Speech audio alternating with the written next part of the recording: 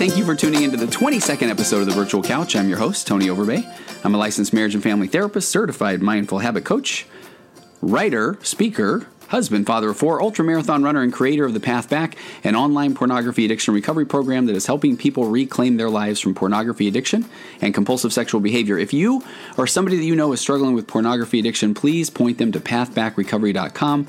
You can download a short ebook that describes 5 common mistakes that people make when trying to overcome pornography addiction. Again, that's pathbackrecovery.com. A little hesitation there at the beginning because I finally remembered to reach down and start my stopwatch about halfway through my little speech there of welcoming you to the show. So episode 22. And this one, I've got the soapbox already. I wish I could set the stage. Matter of fact, I'm going to do that right now. I'm going to turn off the stopwatch, put the old camera down there. I don't know if I'm going to go selfie on me here, but I'm going to take a little picture of the setup, and I'll try to throw that. Here's a little plug for, I'm trying to build up my Instagram page, as all the kids say. That's important. Gaining some followers, posting stuff about the Virtual Couch, and my Instagram page is Virtual Couch, the Virtual Couch. I should probably know that, but you'll be able to find it, I'm sure. You can also go to virtualcouch.xyz. That's where all of the episodes are, and I would love for you to leave comments or also email me on guest ideas or your questions and answers. Plenty more of those episodes coming up with Q&As, and there's also a place, if you scroll a little bit further down the page, if you would like to make a donation that will help keep the Virtual Couch podcast alive, takes care of hosting fees and equipment and that sort of thing. That's where you can do that. Or please go to iTunes or your podcast app on your iPhone, and there you can subscribe to the Virtual Couch podcast. You can review it. You can give us a rating, and I'm beyond grateful for that. I think there's 96 or 97 at the time of this 5-star ratings, and so when somebody gets to 100, I guess if you know it's you, send me an email at contact@pathbackrecovery.com, and I will send you something from Eli's Extracts. Also, on that note, I want to tell you, the folks at Eli's Extracts, I think I alluded to this earlier, have sent me some really neat stuff. They've got some big plans that are coming up. I think we're going to do some giveaways and that sort of thing. And so I know that I won't do a commercial to them justice today because I am ready to go. This is a podcast I've been waiting to do for a while. It's going to be just me. I apologize for that in advance. But again, it's something that I am just so passionate about. And there is the air conditioner coming on in my room. So I hope that is not going to be too loud, because I don't want to stop right now. I'm kind of ready to start talking, so I'll listen to this in post, and I guess at that point there's really not going to be much I can do. So if you hear humming above me, it is a humming of power and truth and righteousness that is about to come with me. It's not the air conditioning in my room. But I guess it is 7 o'clock in the morning. That's when it kicks in. So, and on that note, really quickly, so Eli's Extracts, as always, go to elis-extracts.com, use the coupon code Virtual Couch, all one word, and there you'll get 25% off your entire order. And also thanks to the folks at Covenant Eyes. That's an internet filtering software that I'm growing more and more a fan of. And if you sign up and use the code Virtual Couch, all one word there too, they kick back a little bit to us at the Virtual Couch. That again helps pay for those the various fees that come with podcasting, hosting, equipment, and that sort of thing. So the picture I took that I'll probably post, I got my water ready. I've got the top off. Could be a mistake. I got it around electronic equipment, but I've got a fidget cube in hand. The stopwatch is going. And I'm ready. Here's what I want to talk about today. I'm asked a fair amount why, as a therapist who has devoted over a decade to working with individuals and couples who struggle with pornography addiction, compulsive sexual behavior, as somebody who has an online program that you hear me pitch at the beginning of every episode, pathbackrecovery.com, that is designed to help people overcome pornography addiction, a program that took me months to put together with the help of a good friend, Craig Para, that I'm going to have on at a later episode as well, who developed the Mindful Habit System, which is I'm a certified mindful habit coach. That's what that means. A couple times I have people say, hey, I didn't know you coached. You bet. Coached all my kids in sports and that sort of thing. But this is kind of a different thing. The mindful habit is a system that helps people overcome compulsive behaviors. Not only pornography addiction, but you can use this mindful habit system to overcome any negative behavior, gambling, food addictions, that sort of thing.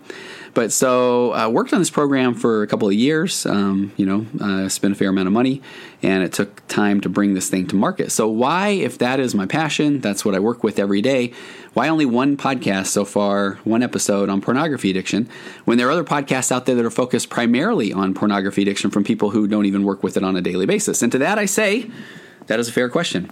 And I'll tell you, here's my, if you listen to some of the other episodes, I believe in being vulnerable, raw, authentic. I've even made up the word vulnerable, authentic. Kind of a mouthful there. I've got it on a little sticky here in my office. But I don't really want to cram it down people's throat. I know that might sound like, well, if I'm passionate about it, wouldn't that be the angle? But I don't. And part of the whole desire to put together a podcast was because I really just wanted to be able to share things that I see in therapy, things that I think and hope will help other people. And I really wanted to bring on guests, and I've had that's been a lot of fun to hear that feedback.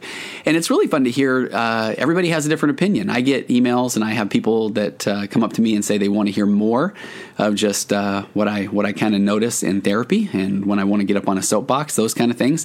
And I just had somebody yesterday who I really value this person's opinion tell me that he really likes the deep dives when I get the guests, the experts on. And to that, there is so much coming up. I have therapists coming on talking about anxiety, on eating disorders. Got part 2 of Kella Olson talking about professional sports. Just so much good coming up that we'll have with those experts.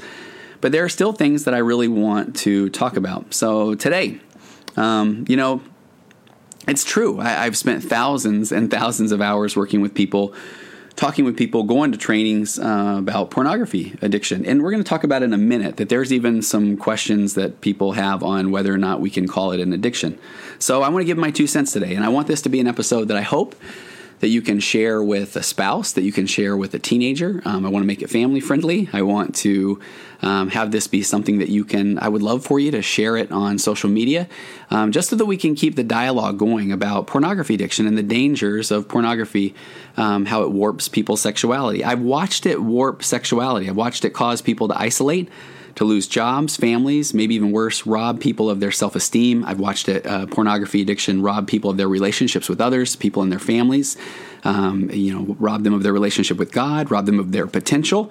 They waste hours upon hours just mindlessly clicking from site to site and picture to picture, often caught up in a cycle of addiction. So yeah, I'm sometimes worried that I could fill all of the storage space on your phone talking about this problem, begging you and pleading with you to not ignore the problem. In fact, if it is a problem, and if it's not a problem, if you don't even feel like it's a problem, if you feel like you could stop at any time, or, I just want you to take a look at it. I want you to be able to have a conversation with yourself about pornography. I want you to be able to have a conversation with your family, in particular, with your teenagers. It's not going away. I've said it, and I don't want it to sound like I'm trying to be too dramatic about it, but it's a plague, and it is not going away. It's intensifying in how we see things around us. And if you ever heard that analogy of, and again, I always question, why would you want to boil a frog? But if you were going to boil one, you put him in some water and it's on cold, and then you slowly turn it up, and before you know it, I guess it's bubbling, and he doesn't even know what hit him. So I really do feel like there's a general numbing of us to sexuality and objectifying men and women, particularly women in society in general, and that's something that's been happening slowly over time, and I don't think we're even aware about it. So I just want us to have this conversation. I really do.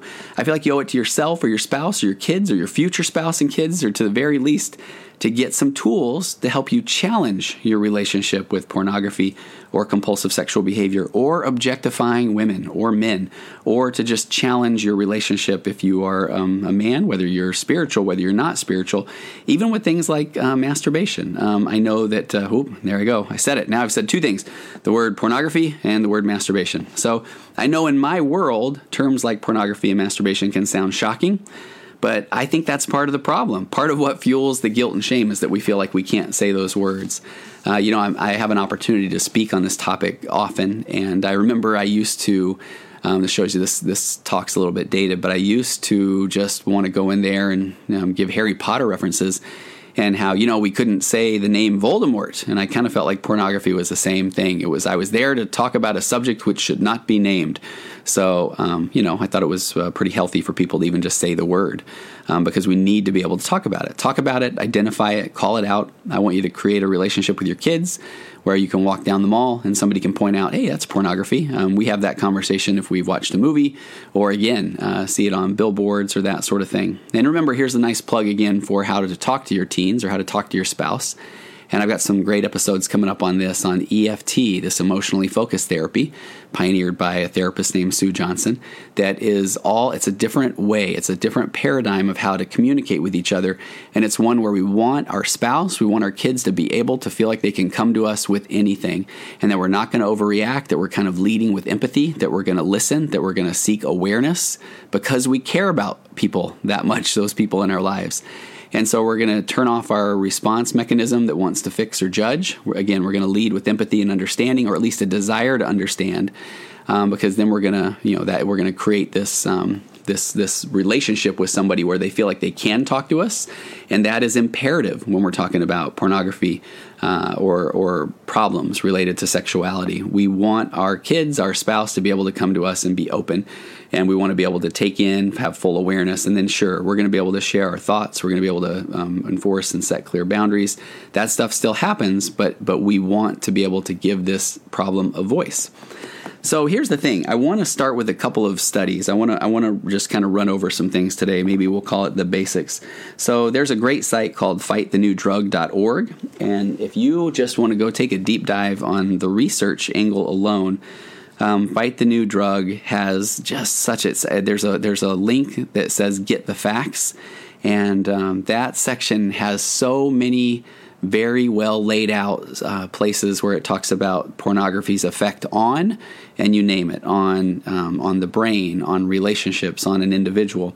So I wanted to tackle, they have one called How Porn Can Become Addictive. And this became pretty important to me just lately because I had someone again say, well, I've been reading a little bit about pornography addiction, and I know that it might not even be an addiction. So, how does that affect your work? And I, it was kind of funny because I said, well, it doesn't affect my work, and people can kind of say whatever they want to say about it, but pornography creeps into almost every session that I have, whether I'm working with a teenage boy who is, who has self-esteem issues or who has some goals set where he wants to do certain things in his life that would maybe that require him to kind of put pornography aside, or what I typically see are men who have then began to turn to pornography as a coping mechanism, as a stress reliever, as an outlet, and it has become a very, very severe addiction where it causes them, again, as I mentioned earlier, to isolate, to pull away from family, friends, their spouse, to lack productivity, and then just to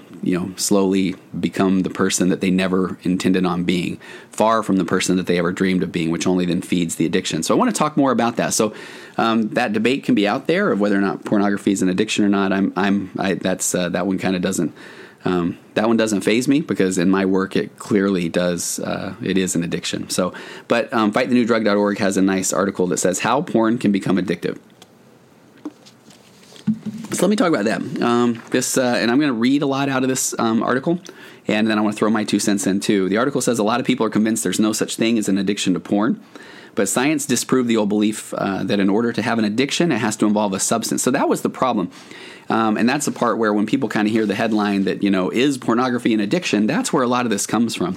As a lot of people don't agree actually on what the word addiction means. There's Dr. Nora Volkow, who is a director of the United States National Institute on Drug Abuse, is convinced that porn addiction is real. And she even suggested changing the National Institute of Drug Abuse's name in order to recognize addictions such as pornography, gambling, and food.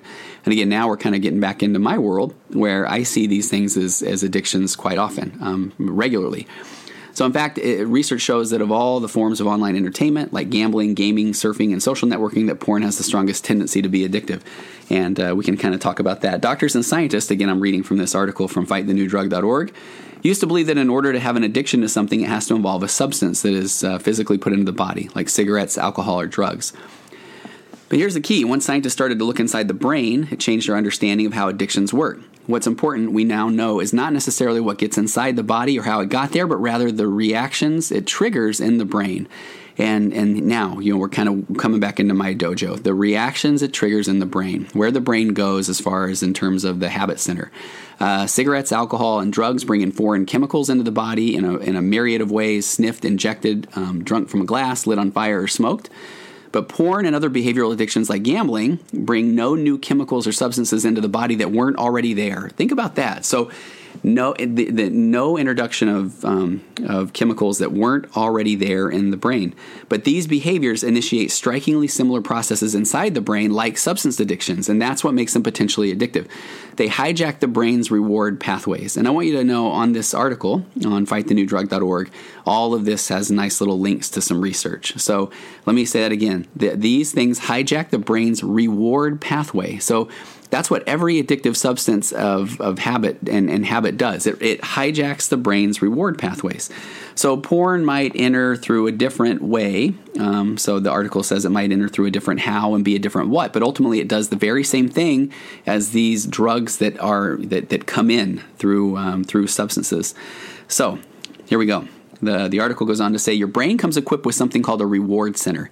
So its job is to motivate you to do things that protect and promote your survival. Things like eating to stay alive or having sex to produce babies, which we could kind of go off on a tangent there. When I get people in here that are talking about pornography addiction or compulsive sexual behavior, let me first normalize that sexuality is 100% okay.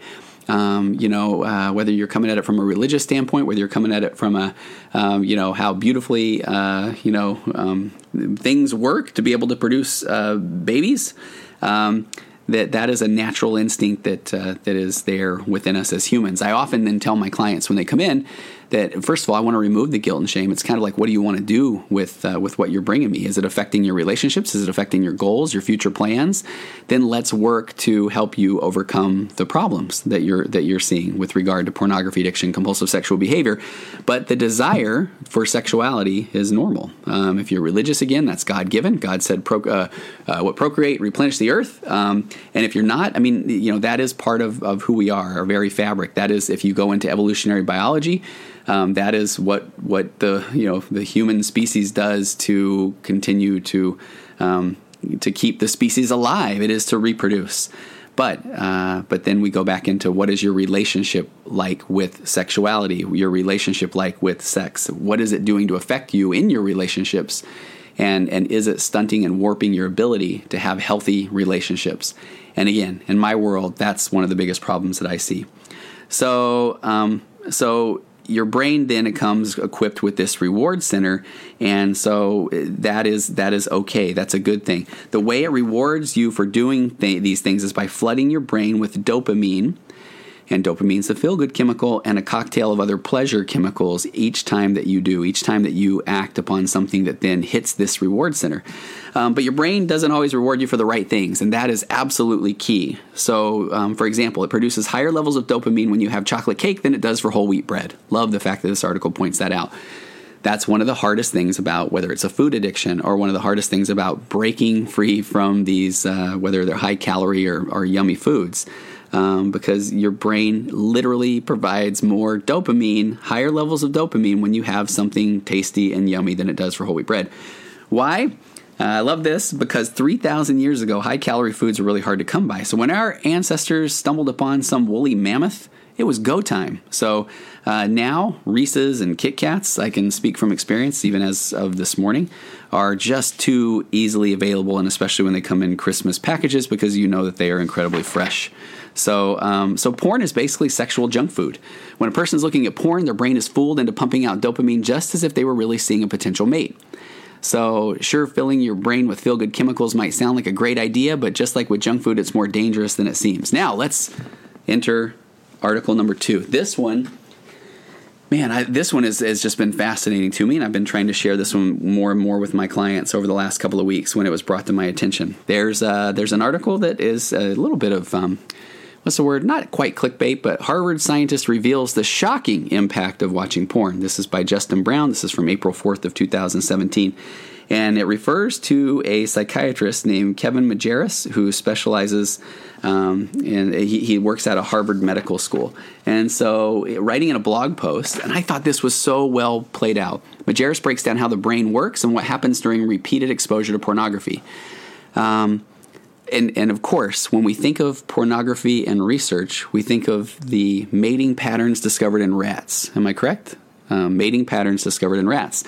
Scientists have discovered if you place a male rat in a cage with a receptive female, they will mate. But once done, the male rat will not mate more times, even if the female is still receptive. Here is where my ADD brain has a very hard time not making jokes about how can they identify if the female is receptive. Anyway, do they dress her up nice? Regardless. But at that point, after he mates with one, he loses all sexual interest. But if right after he finishes with the first female, you put in a second receptive female, he will immediately mate again, and a third, if a third receptive female is introduced, and so on until he nearly dies. Again, this is from Harvard psychiatrist Kevin Majerus. This effect has been found in, get this, every animal studied, and this is called the Coolidge effect. Now, the woman in my office, a wonderful woman who's going to come on in a couple episodes and talk about working with kids and therapy, she said, hey, do you want to know why it's called the Coolidge effect? And she shared something with me I thought was really funny. I'll paraphrase.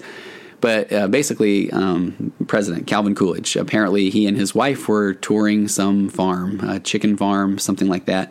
And Mrs. Coolidge walks by, and there's a rooster, and he's busy mating away, kind of doing what roosters do. And the person that is with Mrs. Coolidge says, hey, what's that rooster doing? And where he points out, mating.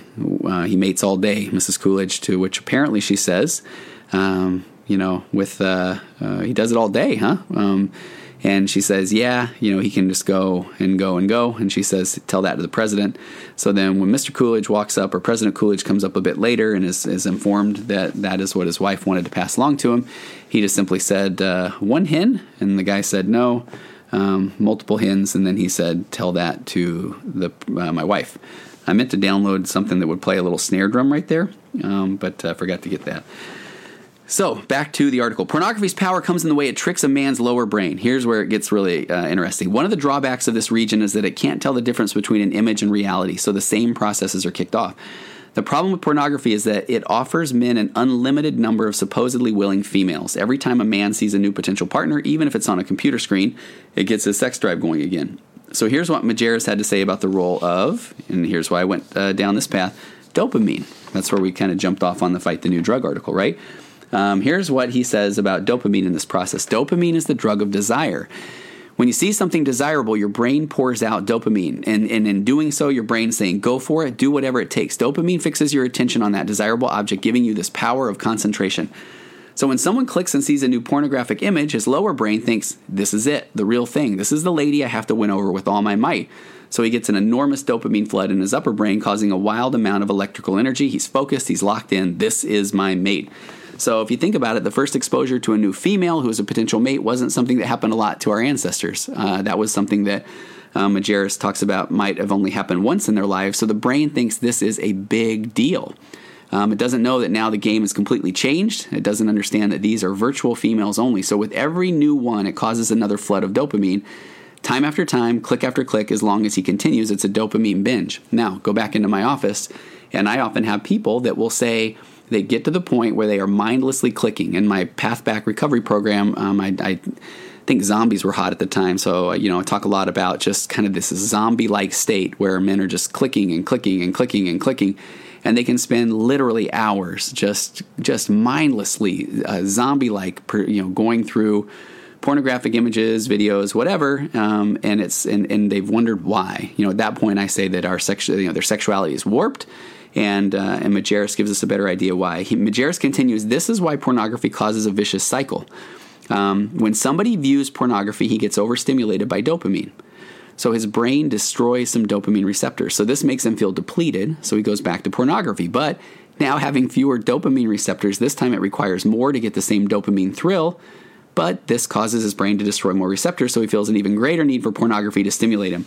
So as guys keep, and I like he uses this phrase, gaming the dopamine system, they start to find that they have to use pornography for longer and longer periods to have the same effect, and they have to visit more and more sites. And it kind of gets a little bit worse from there.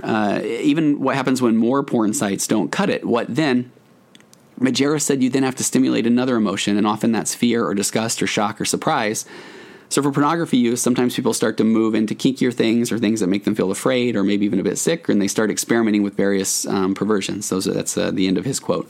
So it's a good read, and the article goes on to even say the science might be unclear on the physical side effects of porn, but Majerus makes a strong case at the very least that pornography is, number one, highly addictive, there's that word, and number two, and very, very, I added the varies, harmful to relationships.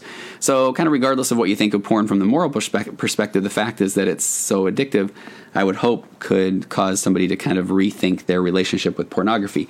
And I think that plays in, and I am a strength-based therapist, okay, fine, I'm an optimist, but I never want somebody to read something like that and think, oh my gosh, I'm hosed. Like there's no hope for me. That is absolutely unclear. We can stop the process. We can stop these patterns of behavior, and we can reclaim your life. That is something that I have watched happen literally hundreds and hundreds and hundreds of times with hundreds and hundreds and hundreds of men and women and couples and teenagers. And that is the part where, again, if you have tried to stop viewing pornography or tried to stop pornography and masturbation, and you are unsuccessful, just do me a solid, as the kids say. Head over to pathbackrecovery.com or email me through contact@pathbackrecovery.com.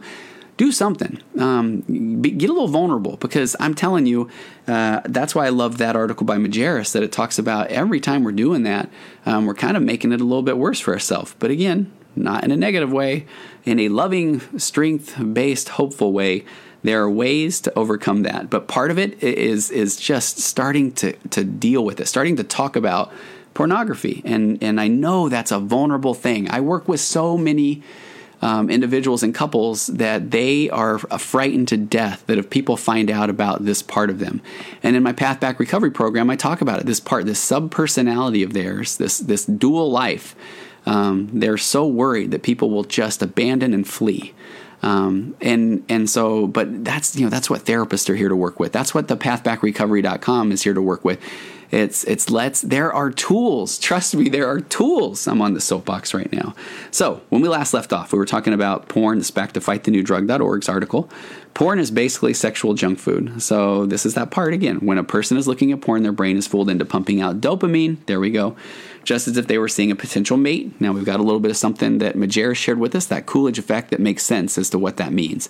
More dopamine as if it were a potential mate, because the lower brain doesn't know the difference between a virtual image and reality. So we go back to this feeling your brain with feel-good chemicals. Might sound like a swell idea, but again, like with junk food and with Oreos and with Kit Kats, it's more dangerous than it seems. Kind of fun fact, I watched a documentary not too long ago called Vegucated.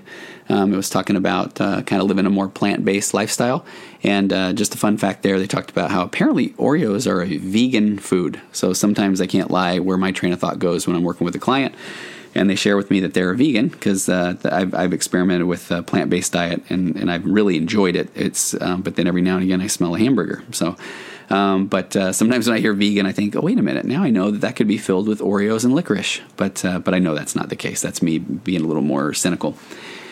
Okay, let's go back to here's where thank you, fightthenewdrug.org. Please, again, go there if you want more information. But I didn't know. They break it down even more. So it says when porn enters the brain, it triggers the reward center to start pumping out the dopamine. We've got that, right? But then that sets off a cascade of chemicals, including a protein called delta-phos-B. Delta-phos-B's regular job is to build a new nerve pathway to mentally connect what someone is doing, i.e. consuming porn, to the pleasure that he or she feels. So these strong new memories outcompete other connections in the brain, making it easier and easier to return to porn.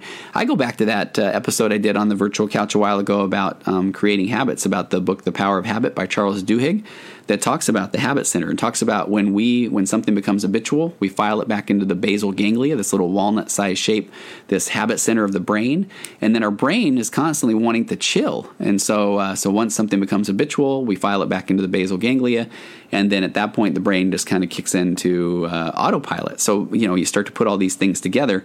And so at that point, if it kind of gets into that autopilot section, that can be more of a challenge. So it says, but delta-phos-B has another job, and this is why its nickname is the molecular switch for addiction.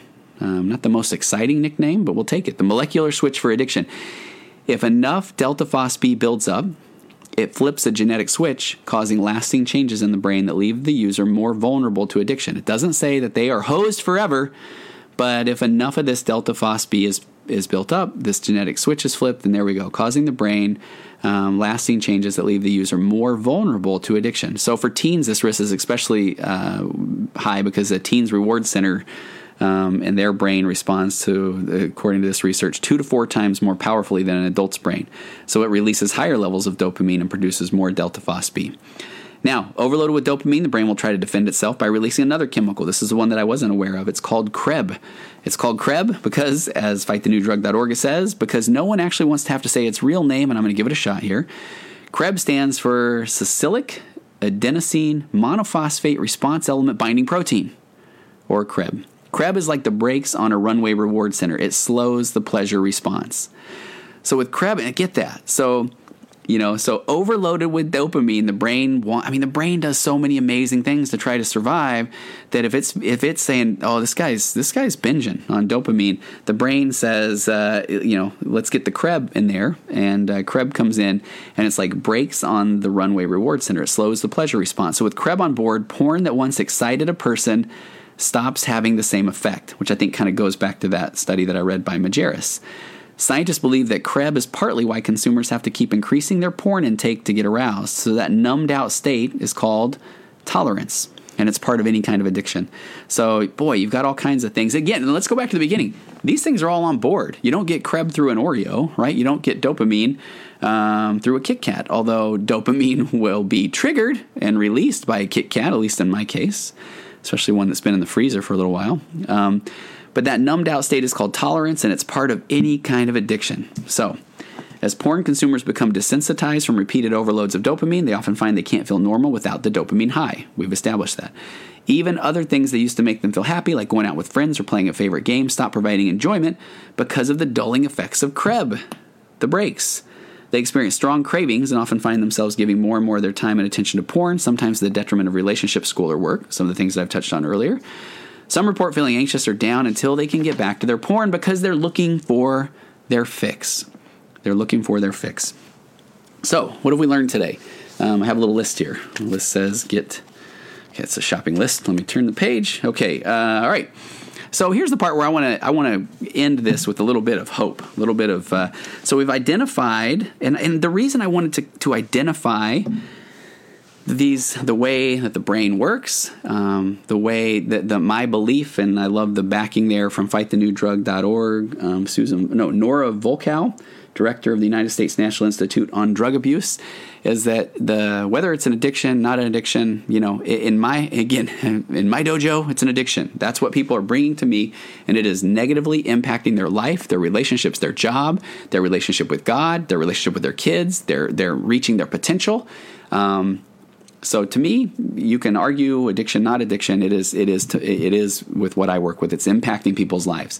Now, I'm a big fan as well of once we have identified that, once we have that data, now we can do something about it. I go back and I referenced it a time or two. The book, The Road Less Traveled by M. Scott Peck says life is difficult. But guess what? Nobody promised us it was going to be easy. And once we go ahead and say, okay, it's difficult, then the fact that life is difficult no longer matters, because now that we can understand, hey, life's going to be difficult, we're going to get these problems, we're going to have these addictions, we're going to have these family relation issues, we're going to have these struggles with addiction, or we're going to have struggles with depression or anxiety or bipolar or ADD, whatever it is. Once we have that data, guess what? Now we can work on it. Now we got to be a little bit vulnerable. We might have to seek help from somebody, but that's why I have a job. That's why I'm passionate about what I do.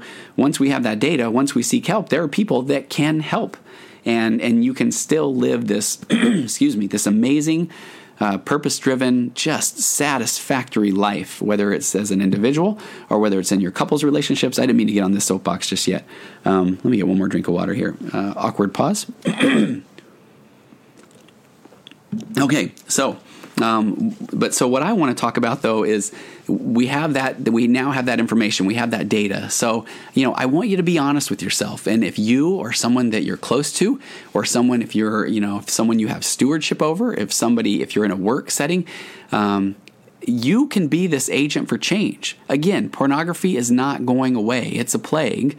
And so we are the pioneers in the fight for pornography. I remember one time in the computer industry having someone say, pioneers get the arrows, settlers get the land. Well, we got to take a few arrows. I think these are arrows that aren't going to kill us.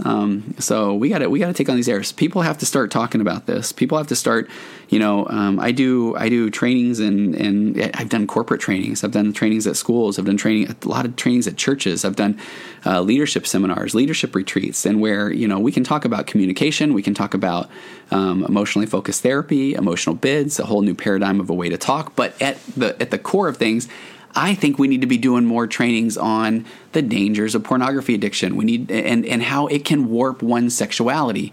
The objectification. Pornography causes us to objectify women. Pornography causes us to see people as objects and not as people. Again, to me, I want to see somebody as a person. I want to see them for all of the things they bring into their, into their situation. I see him as a daughter of God. I see him as a brother or sister. You want to view them that way and not as an object. You want to view somebody with respect.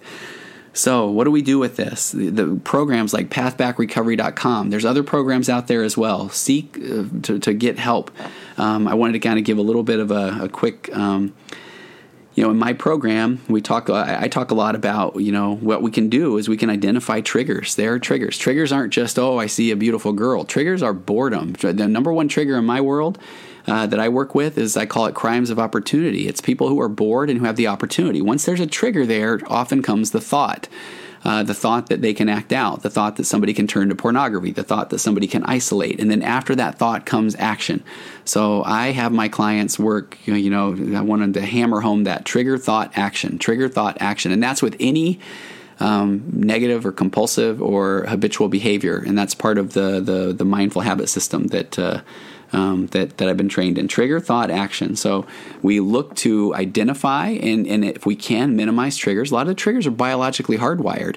And so I think in the past, that's where we've jumped in on the guilt and shame is guilting people about the triggers. Triggers are biologically hardwired. We can avoid a lot of them. We can be very aware of them. And I haven't even said anything about mindfulness in this entire podcast. But then after the trigger, if we know there's a trigger there, we can often assume that the thought is coming next of that I can act out. And then the key is putting distance between thought and action. That's where the magic happens. Again, we can minimize by being aware of triggers. And then when a thought comes, then we want to put distance between thought and action. For a lot of people, once that thought hits their brain, and now thanks to this, all the research we talked about today, we know now that now these things become this habitual pattern kicks into play. The brain says, I got this, and now the brain starts going, all right, hey, here we got the dopamine coming. I'm getting excited. Here's what we're going to do. But then we got the CREB, we got the brakes put in there.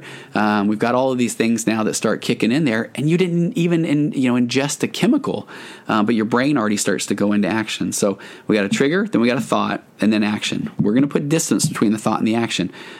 Programs like pathbackrecovery.com do a lot of work on kind of how do we get to the point we're at and why, helps give us awareness.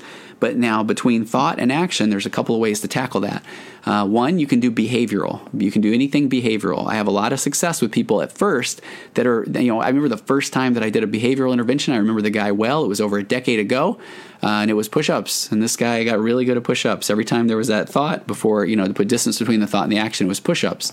There's a real popular program with the youth where they say, go touch a mailbox. And I love the first time I had somebody say, can you believe that when I think about wanting to go look at porn, I'm supposed to go touch a mailbox? I'm like, yeah, that's brilliant, because guess what? That's putting distance between thought and action.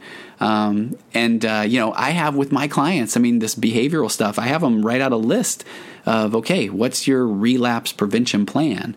So when you feel triggered and you have a thought of acting out, I want you to carry around a list. I've got some great examples of lists of things that people can do, that they can go write down this list. And it might be push-ups. It might be running up and down the stairs. It might be calling someone. I've had people that have called 1-800 numbers and talked to people about Ginzu knives or whatever else. They don't even care who they're calling, but it puts distance between that thought and action. I've had people that have, you hear the things about freezing credit cards in ice, or that sort of thing. I've had people that have set up filters or routers that block pornography, and then they have a friend set the password and put the password in a block of ice. And so then if somebody wants to get to that, they have to unthaw this block of ice. And by the time that block of ice thaws, then hopefully that, they've kind of felt this power, or they felt that wave kind of move through them. So you got behavioral. But the key, and this is where we'll talk about this on another episode, the most efficacious treatment right now we're finding is that mindfulness. There's a great study out of Utah State that 92% effective in this one particular study. It's short term, but it's talking about being able to change the relationship with the thought. Here's being mindful, having that thought, and then recognizing that thought and just moving it on through your brain, being more focused, more present. And that's where some sort of daily mindfulness practice, or I've had people that have been very, very mindful in prayer and been very specific and direct in taking time to get down on their knees or to say a prayer that will help them be focused, present, and be able to do the things that they need to do to avoid acting out. So again, trigger, thought, action, putting distance between that thought and action, whether you have to start with behavioral interventions, but eventually we want to move on to cognitive or, mental. We want to be able to take care of that in our head, because the more you do that, the more now you're causing that neuro pathway, process to lock in. And then as that becomes moved into the habit center, you start to feel some power, you start to put some distance, and then you start to recognize, man, I can do this. So, and that is ultimately my hope, is that I want you to hear a podcast like today, and a lot of good research there. I think a lot of that will help us understand that this really is something that we need to be aware of, we need to talk about, we need to fight. But there are some amazing tools then with this awareness and now what we do that can help you overcome pornography addiction, compulsive sexual behavior. It can help you reclaim your life and change your relationship with sexuality. It can help you be aware of and stop objectifying people, and that brings a tremendous amount of power. For people who think that they can never get over this, give it a try and fight this. Give it all you have. Be vulnerable. And I have people every day, maybe not literally every day, weekly, every week, every couple of days, that report back that they never realized they could have the relationship they do with sexuality. But even better, they never realized what it was doing to them, how it was impacting their self-esteem, and how now they have these incredible relationships with their partners. They are vulnerable, they are open, they are honest. And can I kind of tell you something, at least even from a marriage standpoint, that when you get to that point, now we're talking about good old EFT. We're talking about emotionally focused therapy. We're talking about being able to feel like you can go to your partner and tell them anything, even when you are feeling triggered and you know that they're going to be there and they're going to have awareness. They're not going to fix and judge. And this is with a lot of work. I mean, and I'm not discounting that for those who have, there's been betrayal or betrayal trauma. I'm not putting that aside. That needs its own work, and that is going to be a separate podcast. Trust me, because right now I'm doing an amazing training with a group that does betrayal trauma training, and I can't wait to get a couple of people on the podcast that talk about that. But you can rebuild relationships, but the start of that is being able to put this relationship with pornography behind you, and you can do that. And I'm going to kind of tone down the motivational speaker talk here. I think you've heard it for about the last 5 minutes, but thank you for your time. I honestly, I can't wait. This made me think about 5 or 6 other things I would love to talk about with regard to overcoming pornography addiction. But so if you need help, please seek out today. If you're, if you want to reach out to me at contact@pathbackrecovery.com, feel free to jump on there and sign up for the Path Back program. Download the ebook that talks about 5 common mistakes that people make in overcoming pornography addiction. Reach out to someone in your area, the certified sexual addiction therapist, or feel free. Make sure you ask. You can ask your therapist anything. Go back to the first episode I did with Shauna Roberts, where we answered Q&As. We did a lot about what to ask your therapist. Interview your therapist. This is something that's important to you. You need a good connection with your therapist. Because you're going to be vulnerable and you're going to get some good work done. But you can reach out to your ecclesiastical leader. Hopefully they will have training or they'll have some resources for you. Look online for programs, find a therapist in your area, but do something. Take charge today. I know that this sounds cliched and cheesy, but you can become this person today. You don't have to wait until next week, next Monday, next month. You don't have to wait till January 1st. You can do that today. Now, no fixing your judgment. If you want to wait till January 1st, you bet. Please do not go on a pornography and masturbation bender until that day. Not very healthy. All you're doing now, thanks to the stuff we've covered today, is kind of digging those neurotransmitters and those brain responses in a little bit deeper. So, but make that change today. You are absolutely worth it. I mean that. I have watched people do amazing things and have relationships that they never thought they could have, that they've gone on to have self-esteem they never had thought that they could have. They've rebuilt relationships with their family, with friends, with God, and that is why I love this work. So thank you for taking the time. Thank you to Aurora Florence. You're about to hear the song It's Wonderful, and I chose that song long ago, well before the podcast was ever going to happen, because I truly believe that life is wonderful. And if that is not your experience, please seek help. It can be wonderful. There are people that can help. And all it takes is for you to just start to open up and be vulnerable, reach out, find somebody you can trust, and start down that path back today, the path back to the life that you always wanted to be. Yeah, okay, no surprise there. That's why I chose the path back as my recovery program.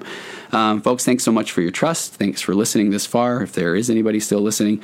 And I hope to hear from you soon. And I will see you next time on The Virtual Couch.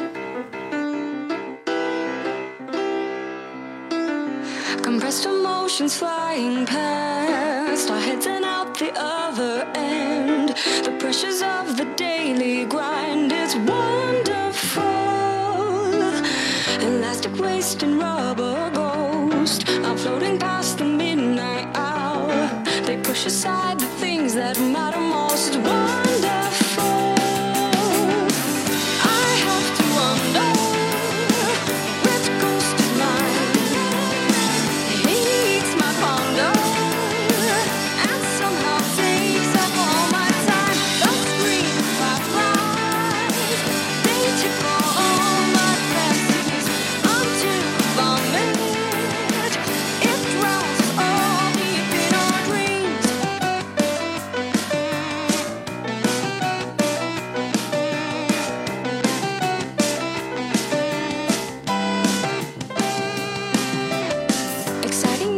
Discount price, a million opportunities. The chance is yours to take or lose. It's wonderful. Fun's always on the back burner until the inopportune time. You're always pushed to go farther. Shut up, it's wonderful. I have to wonder which ghost is mine.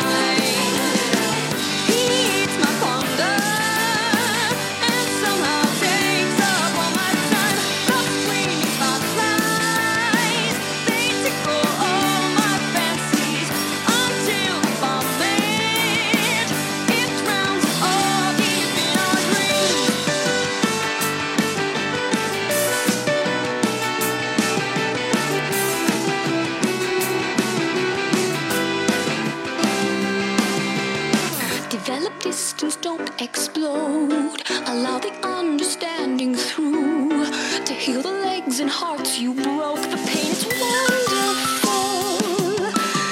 The sheetrock walls just might implode upon my mental strengths and